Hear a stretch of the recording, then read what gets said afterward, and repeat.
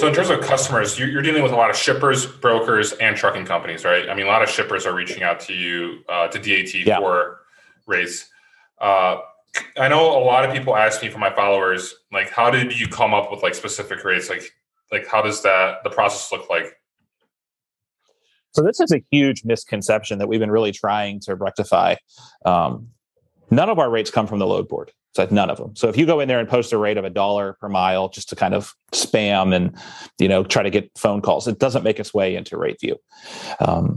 The only thing that goes into Rateview are direct contributions, verified contributions from our shipper, carrier, and broker base. So we have, I think as of today, probably about 1,200 separate companies contributing.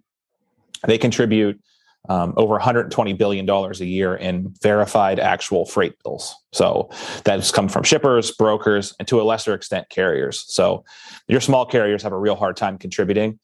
So most of our carrier stuff comes from the large national carriers. So it comes in, we clean it, we check it for outliers, make sure that there's not like a $10,000 move that only went 50 miles. Make sure there's not a 2,000 mile move that only charged $50. Scrub all that out. And then we do a bunch of different things for it. So as I mentioned, we acquired FMIC. They have a model that helps score all of your shipments in a benchmarking method. So that works really, really well for benchmarking. So if I moved 100,000 loads and I want to know if I paid above or below market on that, we'll use that method. If you're a broker, or if you work in the traffic department of a shipper, or you're a carrier and you want to know what this lane's moving at today, then you would use the Rateview rate. So that rate data all comes in. We cut up the country into 135 different zones, and we provide a rate from point to point. So you might have Chicago to Atlanta. There might be 50 companies that submitted 200 records on that lane over the last 3 to 7 days. So that's what you would get. Okay. And then we use it for forecasting too, right? We have a forecasting algorithm we launched 2 years ago at this point, which is good for RFPs or network planning and optimization or projects, things like that. Do you know how accurate that forecasting model is? Have you been able to track that? Marketing had a bunch of golf balls printed that said 96.2% accurate, and it's actually gotten better. So that was like during the middle part of COVID. Since things have kind of eased up, right? So rates have been really, really high, but they've been constantly high the last 6 months to a year.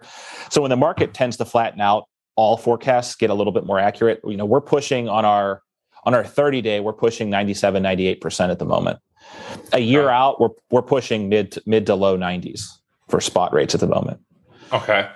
In terms of like freight tech and just development in this part of the industry, do you foresee any like changes where any other big players coming in and making it more accurate, or what kind of changes do you see in general in the freight tech developments for analytics? So this industry is super ripe for investment right now because the whole industry. So trucking's having its, I think what you would know better than I, the kids still call it a glow up, right? Freight's having its glow up.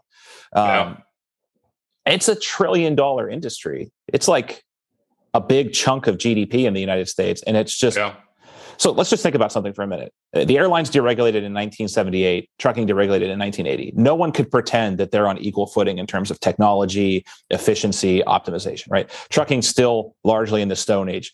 I mean, could you imagine a pilot landing at O'Hare and asking for a signed manifest to paper? You know what I mean? Like these things just don't happen, but we still have paper PODs, BOLs, like all of this. Trip pack still exists.